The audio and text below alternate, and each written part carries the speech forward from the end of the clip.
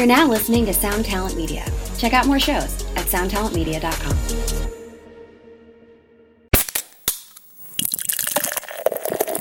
It's funny because it's like, shit, man, you know, we both play in a bunch of other bands and we've both grinded, you know, so it's like, for a new band, you know, we could very well have been like 21 and this is our first like real thing. And then it's like, after you finally get through making that album, which a lot of bands don't survive that process, you hope that someone will hear it and be like, I want to do something with your stuff. I've got money.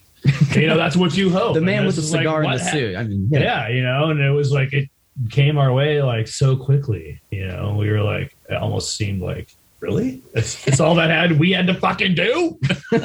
We just had to write this. Like, God damn it. Just gonna sit down in your basement and write this. Yeah. It's like, I'm glad this is the best decision we've ever made to make this album. You know, like one day we're like, we should make an album. That was it. Hey, what's up, Vox and Hops heads? I'm Matt, the vocalist of Cryptopsy and the host of the Vox and Hops Metal Podcast, brought to you by Sound Talent Media, where I sit down with fellow metal musicians to talk about their lives, music, and craft beer. I hope that you've been having a glorious week so far. I most certainly have been. I hope that you were with us last night at the Thirsty Thursday virtual hang.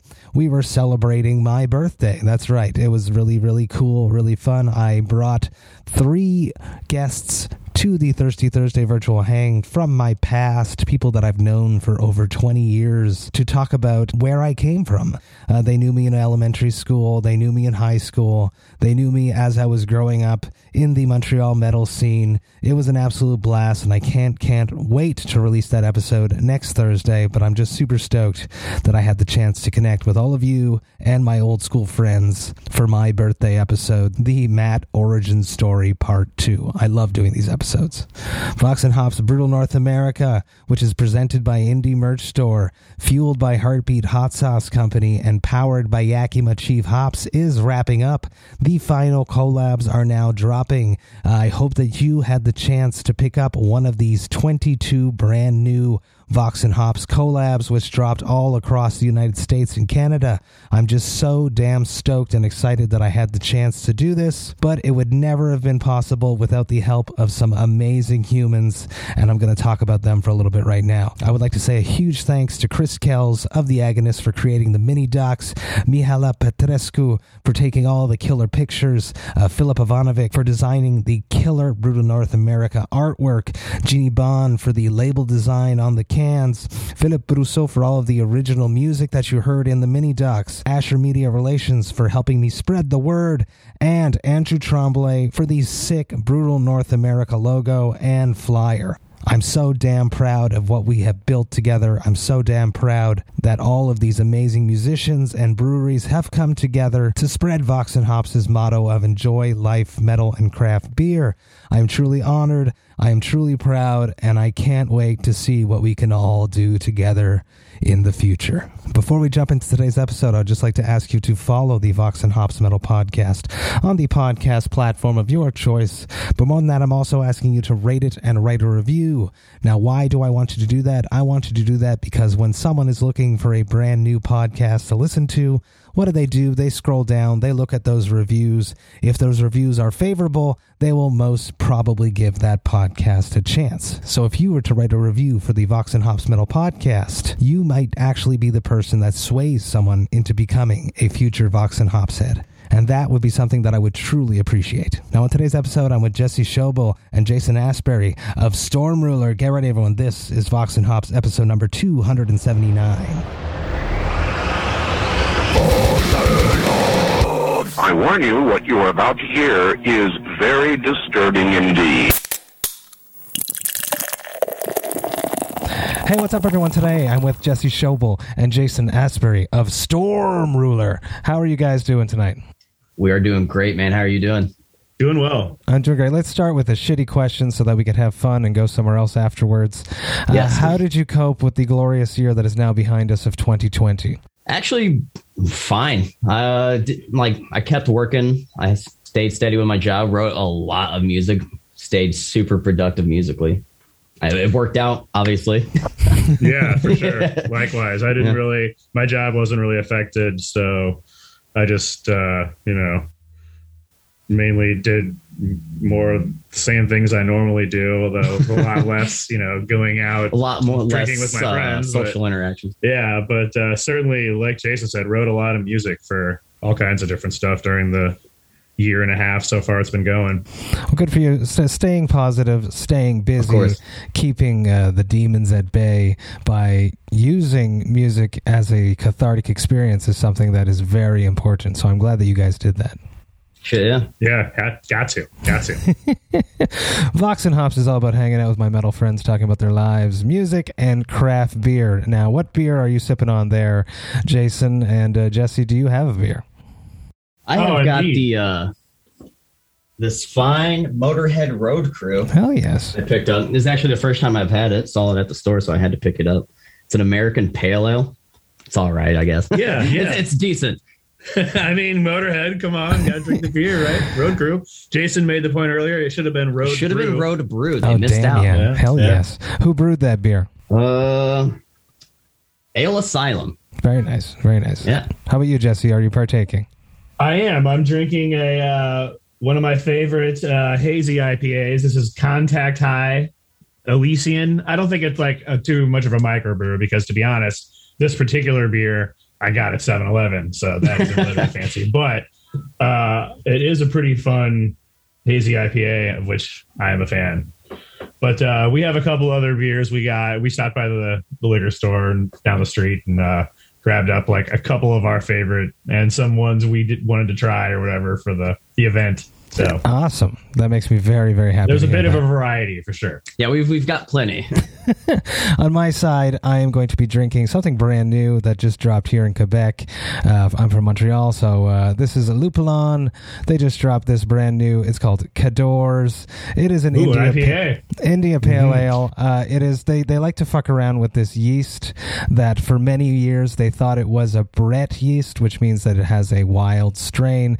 It brings like earthy notes to it, but it turns out that some scientific man realized that it wasn't a Brett yeast. It just gives off some of the characteristics of that. So they like to fuck around with that. In this one, they got Ella, Vic Secret, and Galaxy hops. This just dropped. I love the. Oh yeah, that's like I was gonna say, is that plane like an underwater plane, or is it crashed in the forest? Yeah, it crashed in the forest is what it is. I like it. I couldn't tell if maybe it was just flying above the trees, but now as you look, it's like super dope. The trees are surrounding it. Yeah, it's pretty tight. Very nice. Is that a bomber? I think so, actually. Yeah, now that you mention it.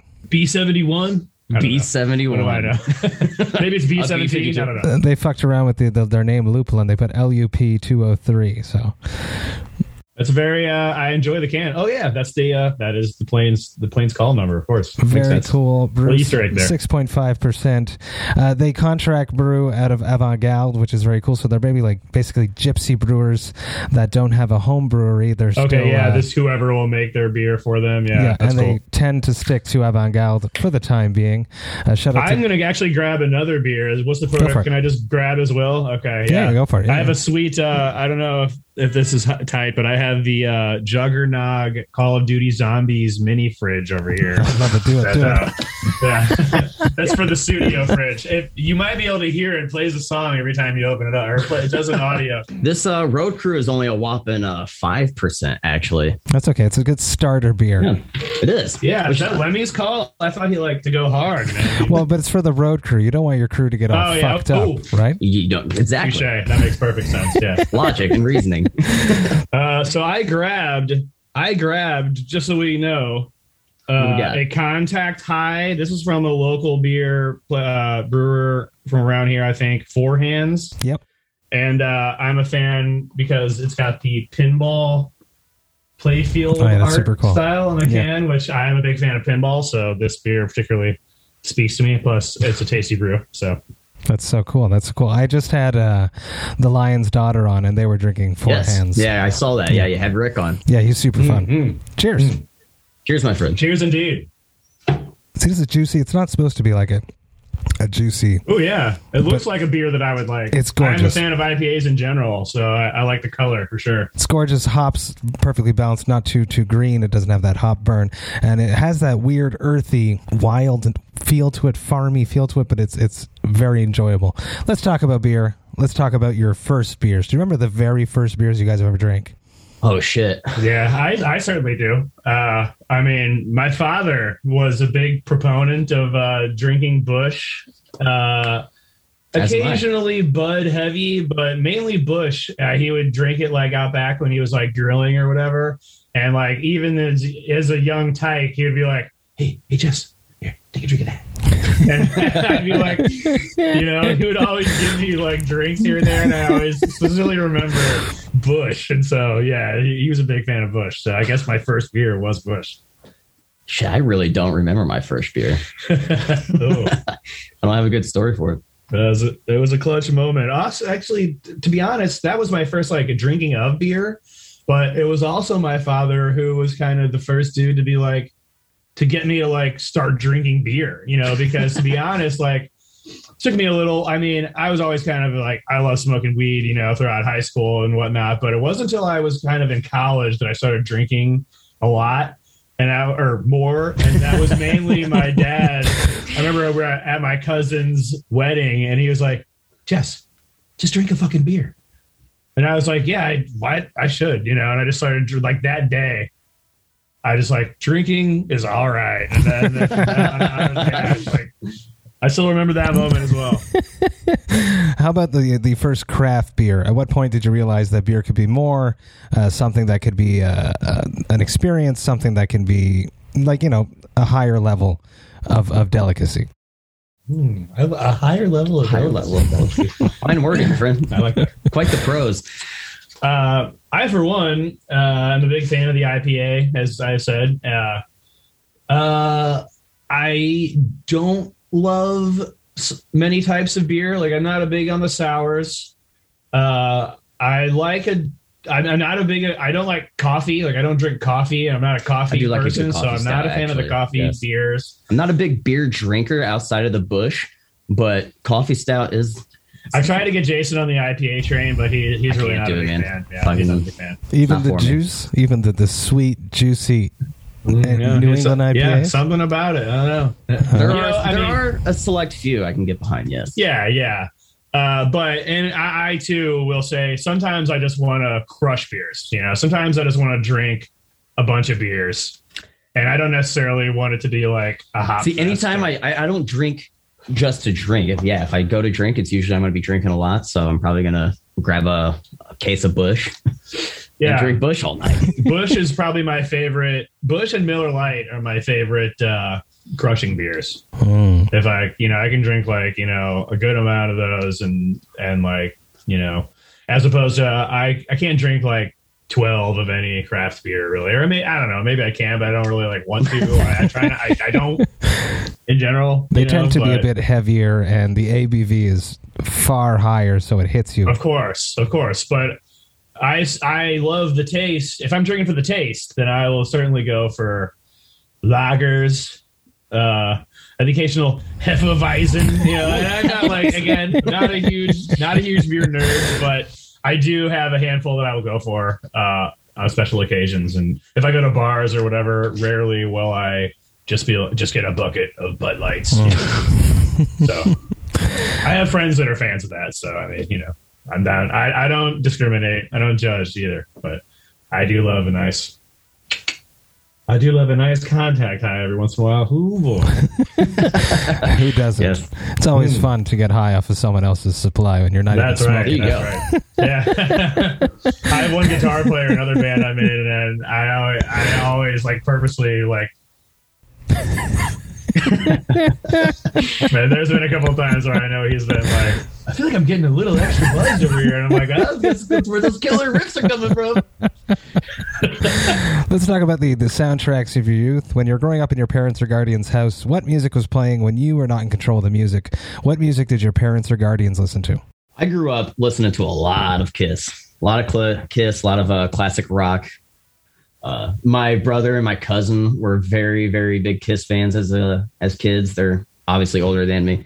They used to steal my grandparents or my grandma's makeup and put Ace Frehley's makeup on me when I was like 6 years old and shit. So I got started pretty young with rock and roll. That's bad. I can thank my dad for a lot of that as well. He's a big rock and roller. That's awesome. I hope there's pictures of that. There are somewhere, I'm sure. That is hidden away somewhere. Stick freely. Deep in the depths. Yeah. For me, my parents loved the Grateful Dead a lot, and a lot of Pink Floyd. Yeah, my parents were not fans of Pink Floyd, which is I remember seeing like a concert on TV, and they were like, "Is this Pink Floyd?" And I remember being like, "What are you talking about? This looks tight as hell." And like this rad, like circular light show, and like I was like, my dad bought me Pulse when I was like 15. And it fucking changed my life. Oh, yeah. If I had gotten a dose of that, it was my friends that got me into Pink Floyd in high school. We would listen to Dark Side and shit while hotboxing and bong hits in the car. But yeah, my parents did not listen to like metal or anything. My dad was a big fan of Jethro Tull, Thick as a Brick. He would rock that record on the reg. He would, the Who for sure, the Beatles, you know. Inagata Davida, Iron Butterfly. When I started playing drums, his big thing was always, "Hey, Jess, can you play this?" You know, and he would just say that like any given drum part. You know, he'd be like, "Hey, can you play this?" And it got to the point where I'd be like, "Yes, Dad, I can play that." Or sometimes I was like, "Actually, I don't know. That sounds kind of tricky or whatever." But also a lot of Motley Crue. Oh man, dude, you had a shitload of Motley Crue. And then no way. My parents some Judas Priest. My dad introduced me to.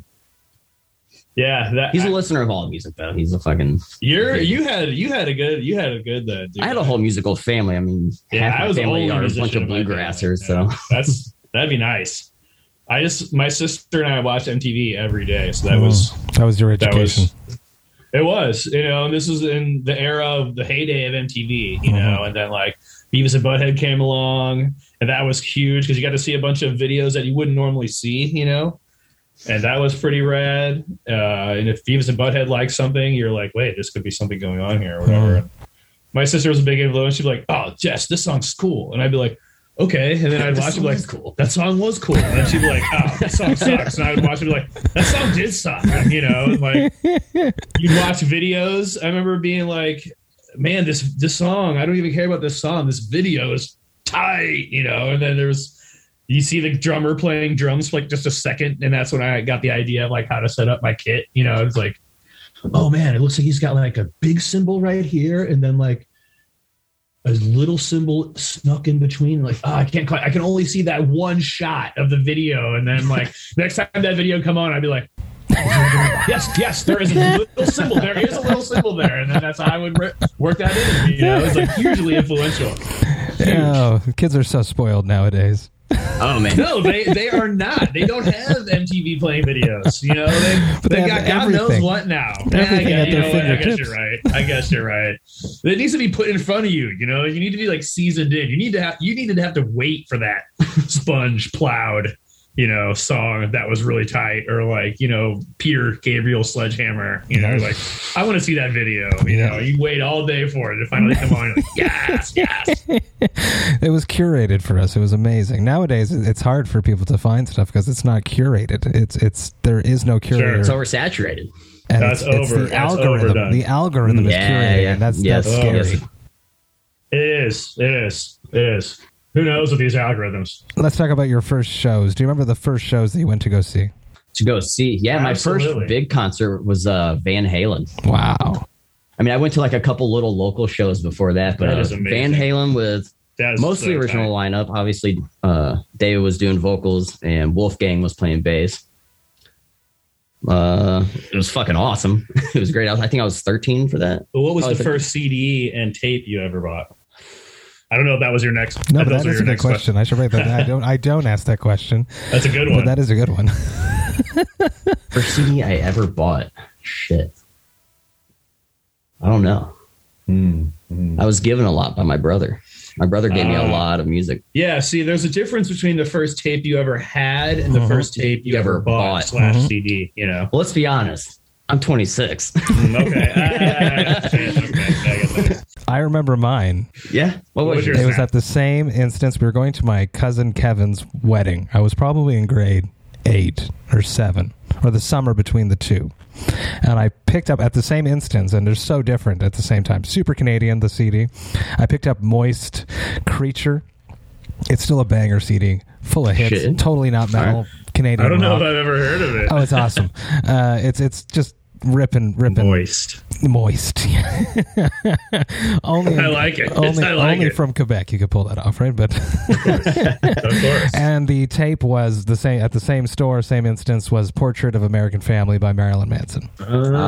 Is that the one with Get Your Gun on it? Yep. And Lunchbox. Remember that video? That video fucked me.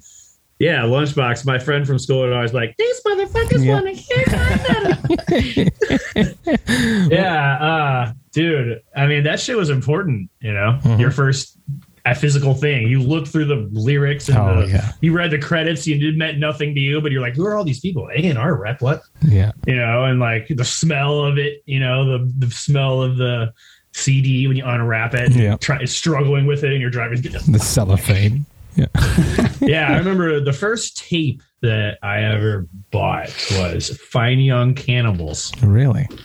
Because I had like a video on MTV. Yeah, my dad had that one, yeah. But the first tape that I was ever given, actually the second or third tape I ever bought was Appetite for Destruction. And I remember unfolding that tape and seeing the old school art, you know, the teeth sword monster and whatever, and then the robot guy, and then like the chick who's like laying there like with like her tit hanging out, you know. Do you remember this art? Are you familiar with this art? Dude, it's nuts. I remember young me was like, what the shit is going on? And like, what the fuck?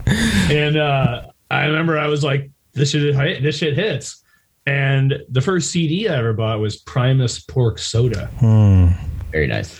Yes, and I read those lyrics and was like, man, this shit is dark. What the hell? I had a friend who took a belt and hung himself. Yeah. Fucking Bob. You know, and of course the air is getting slippery. I remember like, man, what the shit? This is the fucking, I love it. And first concert, New Kids on the Block. No way. Shit. Second concert, New Kids on the Block. Yes. Yeah, I mean, come on, dude. I was in like fourth grade, you know, third to fourth grade, whatever. I was super young. My sister was like 2 years older than me. She was down with it. I didn't know anything. I just thought like dancing was cool, you know, whatever. And like my dad he swung the tickets because he worked for Anheuser-Busch, speaking of beer and whatnot. And he was like friends with the licensing dudes or whatever. And yeah, we went and saw him. I remember one tier, Big Audio Dynamite opened up for him the second time. That was the guy from the Clash. Really? Okay. He formed like I guess maybe post Clash. Can't remember which guy. I'm not super up on my Clash knowledge, but a Clashite formed Big Audio Dynamite, and that was I remember seeing them being like, man, this is kind of like cool, you know. That was my first like concept of an opening act, you know. I was okay, so I'm here to see New Kids on the Block, but I'm gonna watch these guys or whatever. And I was like, this is totally like different or whatever, you know. I was like, this is a different thing. And then like, you know, that was my first concept of like a band opening up. You know, I remember being like, I guess that has to happen. Yeah, that makes sense. Yeah, some shit for sure. Which new kid was your favorite? Great question. Yeah, I don't really remember. I don't know. I'm probably Donnie Wahlberg, you know. He was the bad boy of the group. He was. How about your first shows on stage? Playing. Do you remember yours? Oh, yeah. I was the first time I played in St. Louis, I guess at a real club. I was 13. I played with a middle school band. It was a horrible show. Nobody was really there. It was a band from Nashville, but it was a cool experience getting to play really an old legendary venue in St. Louis that closed. You have probably played there, the Creepy Crawl. It definitely sounds. I think so. Yeah, I forget what year it closed down, but I did get to play there. The place was legendary. Yeah. And appropriately named. It was a great experience, though. Obviously, first show ever. I was just stoked to get out of my small town and come up to St. Louis to play. Yeah. First show, man. Oh boy. Yeah, it was. There's a story for this one too. So my friends and I in grade school. So this was at Off Broadway, which is a club still open in St. Louis and not really known for metal or necessarily shit that's loud, but you know, they'll get loud, but not like metal loud. It's a good blues bar. Good venue, legendary club here. So this is the summer between 8th grade and freshman year. I had a band with my friends in grade school, and we never really had a name, but my dad, I know he keeps coming into this story. He was a fan of the local like kooky radio show called Brain Sandwich. That's on our like local station where they would play like funny songs. You know, they were like a humorous music station that we would listen to regularly in the car. And I always thought, actually, I will admit some of the songs were pretty funny. Boot to the Head is a classic. But anyway, he heard that they were doing like a battle of the, not like a battle of band, but more like an open mic thing for, and like whoever was the best band would get like $50 or something. I don't know. There was a prize, I recall. And so he signed us up, or he got us in on it under the name Stool Sample. Okay. No way. And so we had a gig. It's at a bar, you know, a legit club that people still play at in town, and went on stage and we played 2 songs, 2 Green Day covers, I believe it was. Paper Lanterns was one, and then the other might have been, it might not have been a Green Day song, it might have been something else. We were big Green Day fans, and I mean, and this was like, let's see, I went to high school, and I was a freshman in high school in '97, so this is like '96, you know. Yeah, we played 2 songs and we got second place, or maybe maybe they just told us that because they thought we were cool, or just they wanted us to feel cool or something. But yeah, that was definitely my first experience, like loading in and setting up and mic'd up, and here's lights and playing the songs and being like, whoa. And I remember it was kind of a rager. I mean, like we did well, you know, there wasn't like any awkward shit or anything. We crushed it. Awesome. we killed it. So ours was terrible, but it was just fun. I'll never forget it. I still remember. How old were you during that? So I guess, so this is 1996. So 14. How old are you when you go to high school? 14? 15? Yeah. So I was like, I think I was 13 when I started. Yeah. Okay. Yeah. They probably do it all weird up in Canada. No, but funny side story. I actually got banned on Facebook the other day because there's a black metal band out of Canada now. You may have heard of Spectral Wound, who are fucking. Yeah, they're from Montreal. Great band. Great band. And because they're good, my friend posted their new record, and I said, "Damn Canadians," because Canadians always seem to be good at everything, musically at least. Yeah, especially hockey. And obviously hockey. But I caught a fucking 3-day ban for it. For damn Canadians. Wow. For damn Canadians. No way. Jesus, for really like saying Spectral Wound was good. Yeah. Ugh. It's all about the context. Big brother, man. But I digress. Good God, that is garbage, though. What was the chorus to Boot to the Head?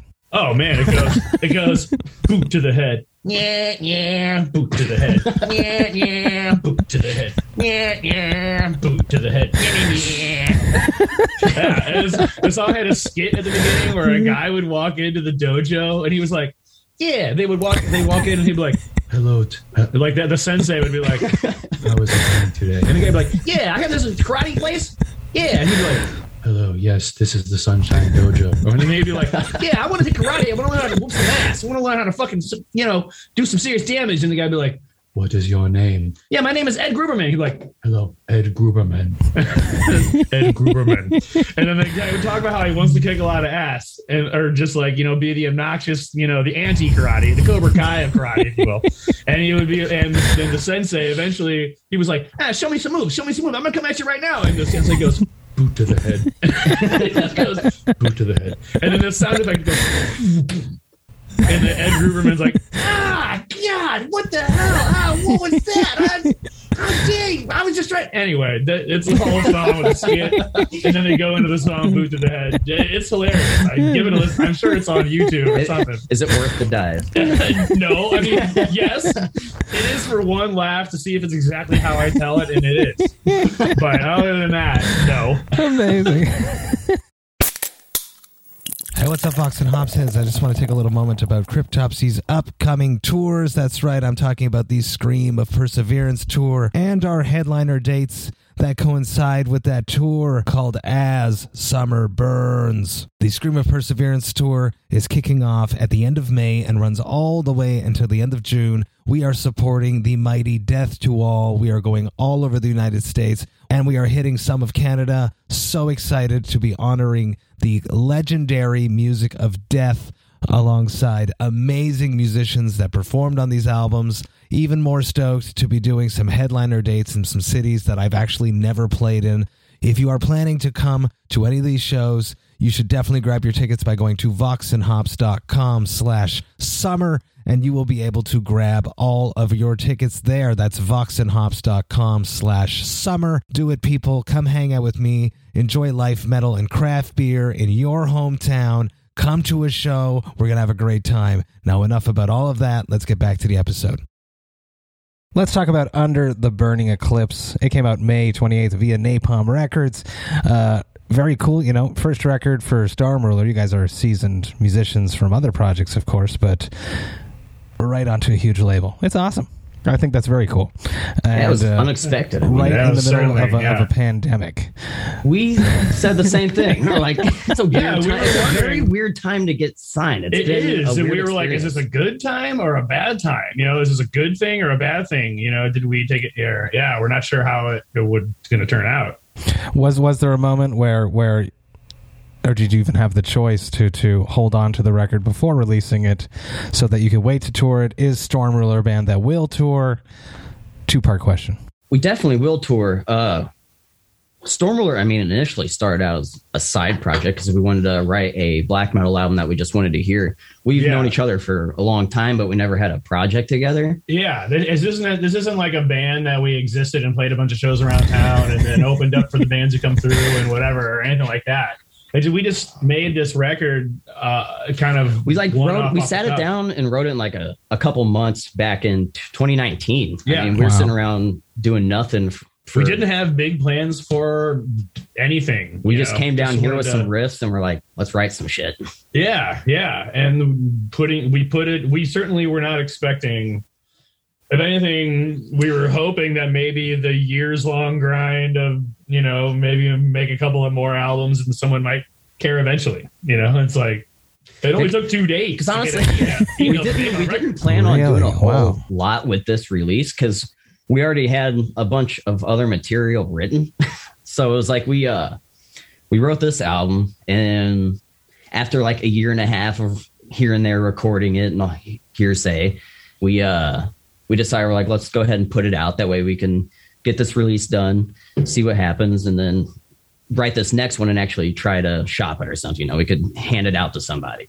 But we ended up just giving it to a Black Metal Promotion, the YouTube channel. Really? And they premiered it on, which is they have a great following. They premiere black metal albums every day.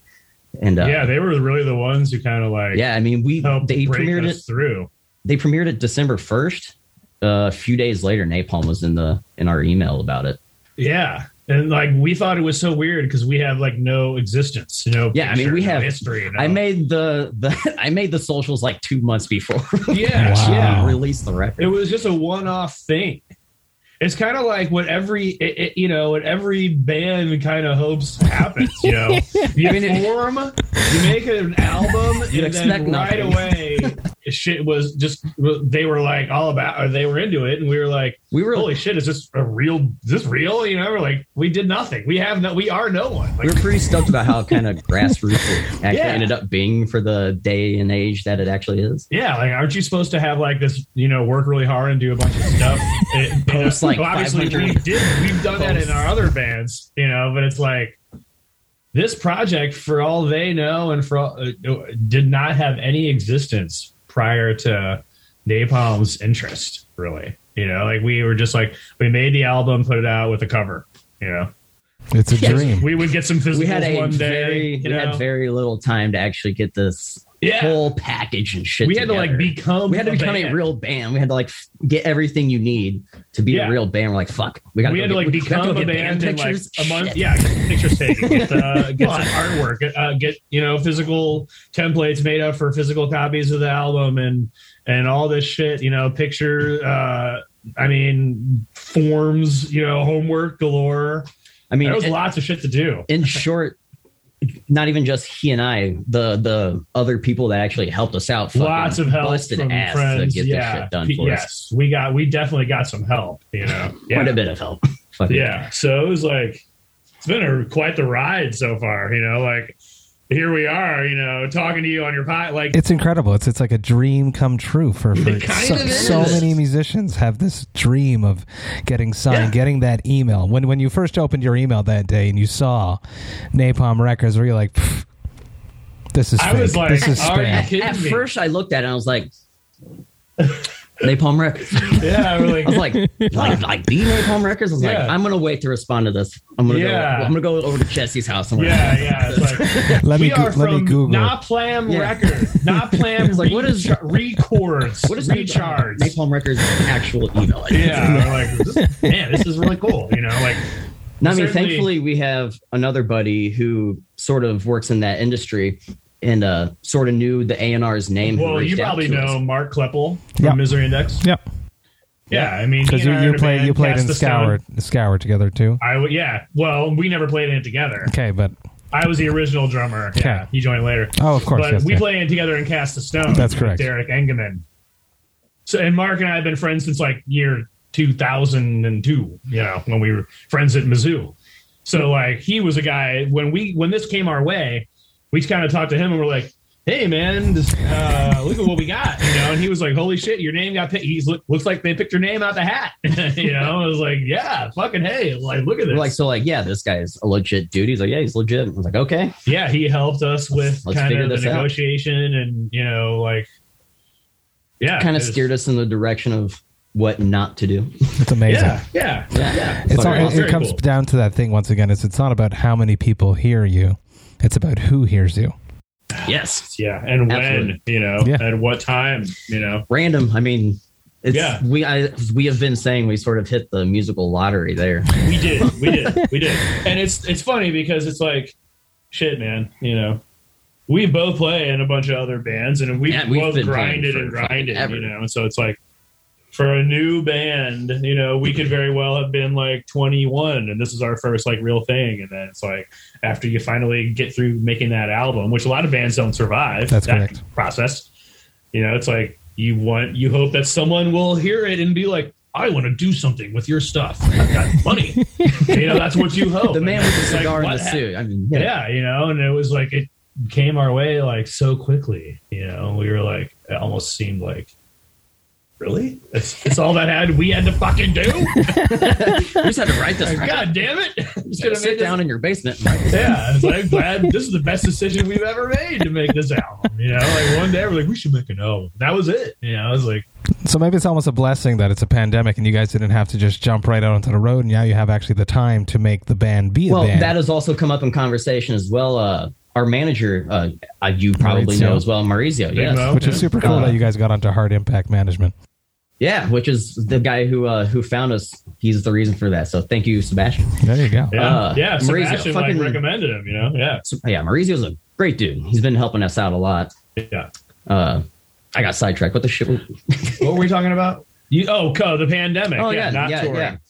Like we've been saying, it was like we couldn't really figure out if this was a good time to get signed, a bad time to get signed. And we were talking to Mo, and he's like, I mean, it's kind of a good time because you don't have this immediate demand to start getting out on the road. You can kind of build a foundation first. And then at the same time, when you get out on the road, you have something, a presence. It's nice having to be able to take your time and like really kind of perfect things as best you can. I would say for a band like that's been around for a little bit, it's kind of whatever. For a band that's just starting out, it's good. Yeah, like we've only been jamming to establish a presence for the last like month and a half. If even we've been like practicing now. We just played the first thing a month ago. So it's like we weren't like this band who had band practice every week, and we hit up a couple of our friends were like, "You want to play guitar in this?" Yeah, project? we got some friends to play with us that are dudes, who are going to be playing with it. We actually just announced today a live stream on May 28th. Nice. We're going to be doing a live stream premiered on Black Metal Promotions. Yeah, bring it back to those. My guys. good buddy who I toured with and his band, Fister, I played drums with them on tour. He's going to be playing second guitar with us, Marcus Newstead. Very cool. And then my buddy Tim Cutterer from Lightning Wolf is going to play some good bass. Local dudes to play with us that are like respected musicians that work and practice. It's been sounding really good, Yeah, and we just did this live stream crushing it. Probably we hope is gonna look and sound killer, yeah, we're pretty psyched to finally, once this shit clears up, do something, get out there and do some legit shit. Get to play a show again. It's been a little over a year since my last show. For sure. Talk to me about this live stream. Yeah. We have we hired a couple buddies of ours who do film production over here. They work for I don't know the name of their film production, but they do a lot of stuff on the side. But it's our buddy Matt Yates, who also works for, or it's actually his own cab company, Gatekeeper Customs, and then Jordan Bean. Those guys are really knocking it out. Yeah, with the Tech Boys, as we have donned them. Yeah, the Tech Boys. They have been dubbed. Yeah, we had a really cool like LCD screen in there. Yeah, cool tight imagery in the back, almost like instead of like almost like it's kind of cool having that. It's like next level, like when you go to the concert that has like a screen, you're like, oh shit. It's like an actual good production. Yeah. Like it's like having a screen at a live like sit in our living rooms, with our GoPro and try to do something. We went to a place and they put it together with lights and stuff. And I felt like I was playing a show, it was full PA. It was a good mix. So awesome. Let's hope it turns out as rad as any awesome DVD, live DVD would, which I guess is kind of how these things tend to be. Looks like a live DVD. This is the next Imperial ceremony. Yeah. Wow, man. That is my favorite live. I love that. Oh, I love it. Before I had a chat with you guys today, I reached out to a common friend, Derek Eggerman. Derek Eggerman. Yes. I did my first Cryptopsy tour in Europe with him. Back when he was playing. No, he was playing with Unmerciful at that time. Unmerciful. Oh, very nice. Yeah. And I asked him for one question that I could throw to you, Jesse. Boy. I told him to keep it light and fluffy. So it's not where's my royalty payment. Okay. Where are the mechanics? Want to get those mechanics? He did talk something about being a ghost bass player, but this is not the question. What are the first few chapters of the book of Bring It On? The book of Bring It? Bring It. Thank you. Sorry. Yeah. Yeah. Okay. Well, that would. Okay. I believe Hatebreed was chapter 1. I believe maybe Lamb of God, New American Gospel. That might have been number 2. I don't know. Meshuggah was, I think, the 4th chapter, but there might have been somewhere in between. The first few, that definitely Hatebreed, followed by Dying Fetus was, I believe, they were probably the 3rd. Yeah, I think they were the 3rd, or maybe the 4th, or the 2nd. I don't know. Now, what is the book of Bring It? Yes. Well, there never was an actual scripture per se, or tome, as it were, but. Nah, man. When we were friends at like hanging out in Mizzou, really. I remember. I still remember when we first. This dude in the dorms. He had he had like a Pantera and like Tool booklets like thumbtacked to the outside of his dorm room door just to be like, hey, I like this. And I would always walk by on the way to the bathroom or something, or on the way out of the exit, and be like, this guy knows what's up. And, and like, this is in like 2000, and so like one time we were coming in, Derek's dorm was like across the courtyard from mine. At one time, like we were coming in and he was like creeping into his room and I was like, oh dude, fuck yeah, dude. Pantera and Tool. That's what's up. And he was like, fuck yeah. And then like we ended up hanging out. I don't know if it was that day or maybe later, but he was like, you guys ever listen to Hatebreed? And we were like, I have not. I was like, I've heard of them because Sepultura mentioned them in the Chaos AD booklet where they have the list of bands they thank. And I was like, I read that hardcore, but, and he was like, dude, check it out. And we played a Satisfaction, The Death of Desire. That was the album at the time. Perseverance had yet to come out. And me and Derek were just like, dude, this is fucking heavy as shit. We're like, every song has a fucking breakdown at the end where he yells out something awesome like, all my rage will never burn. We're like, this crushes. This song, bring it.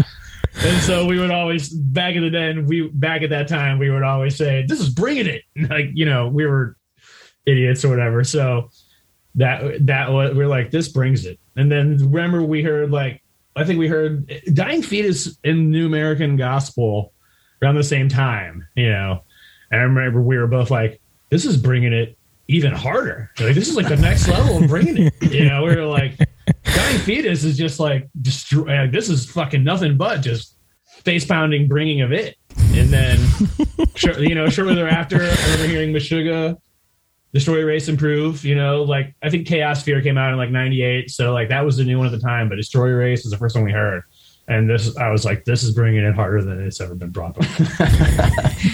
And that was like the final ultimate level of bringing it. So I'm assuming that's what he's mentioning. I'm sure it is. I love it. I'm so happy. Whenever I have these situations like this, I love doing things like that. So thank you. Thank you to Derek. Shout out to Derek. I'm sure he's going to check this out. Oh, absolutely. Good friend of mine still. Cheers, man. Yeah, he played bass on the record, you know. That's what he mentioned to me as well. Yeah. It was like 2 8-hour sessions, you know. It was longer than that, like, dude. He came in like 2 or 3 p.m. and stayed till probably 5 a.m. Yeah, it was when we were like, he lives out in California. We're here in St. Louis, but obviously he's got his folks still here in the area. So he was flying in to visit them. During, we just make a couple times. Time, or I don't remember I don't remember when we recorded the bass. We were pretty scattered on when we actually recorded this record. We did most of the drums at once, but like there was no like real rush to get it done, you know. So, and our friend Dreyfus, who which is how a great friend of ours. That's actually how we first started playing together. Is he has a band Xaemora, that's Xaemora, and they've been around for a while. And I remember in 2018 or 2016, I was like, we were playing together at Full Terror. I was playing, and he was also playing, and I was like, dude, I'll play on your thing. And they had a new record or an EP. I was like, I'll play on it. So I played on their EP and started kind of playing in the band, just sort of on a side hustle style, and it was fun.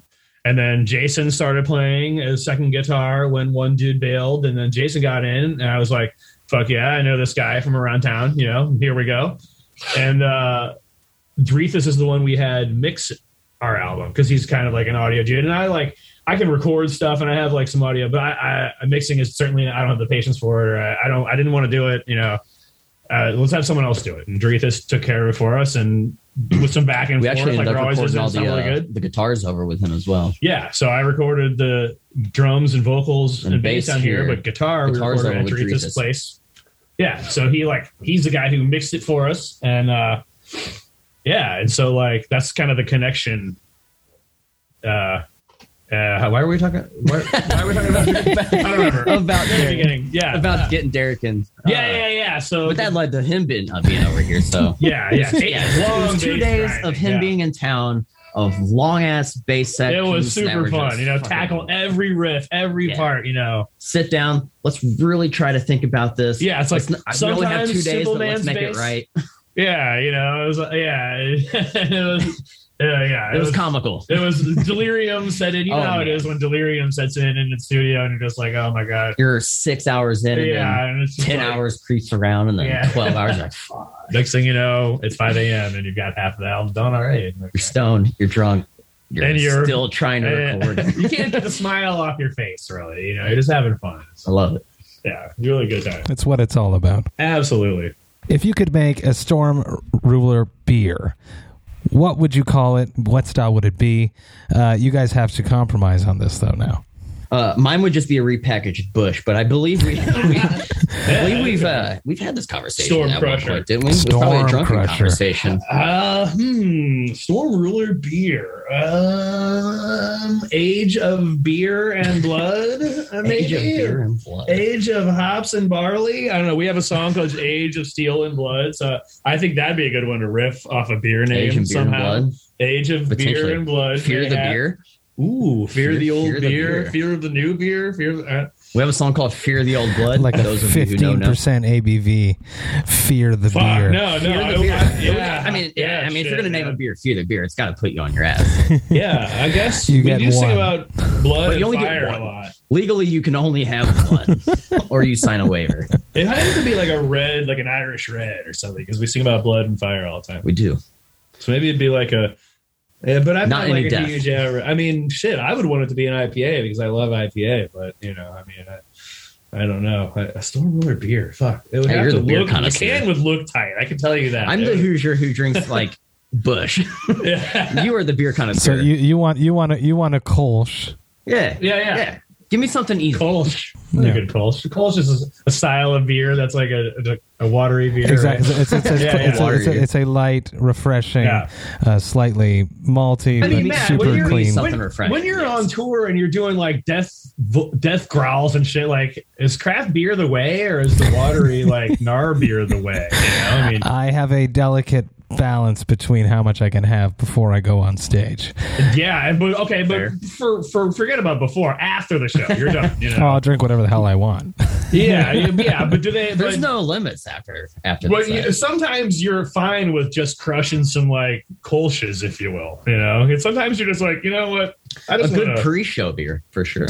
Oh yeah, I like everything and all styles, but I typically like to progress throughout an evening of drinking. If I'm going to be enjoying some craft beer, I'll start with a few crushers to get myself going, and then progress to Craftsman. I'll build up to but they're all craft. I'll start with like a craft lager, and then build up to a hazy IPA, and then build up to a double, and then end up with a bourbon dark imperial stout.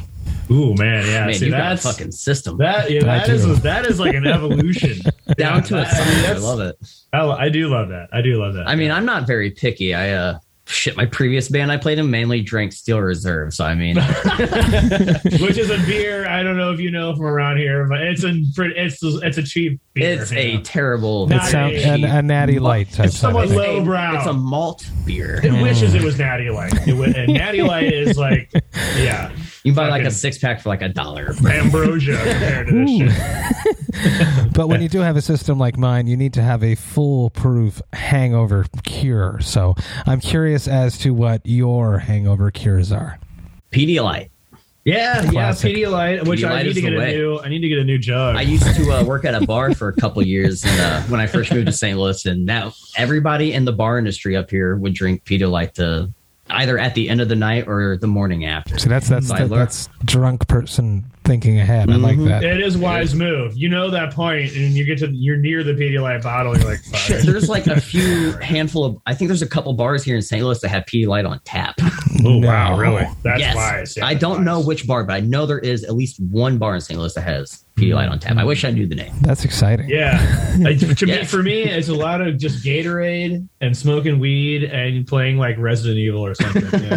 Yes. Something that I can just like sit there and gives me some creepy music or something that I can try to not like lean forward too much, or if my neck hurts or whatever. Yeah. Close the blinds.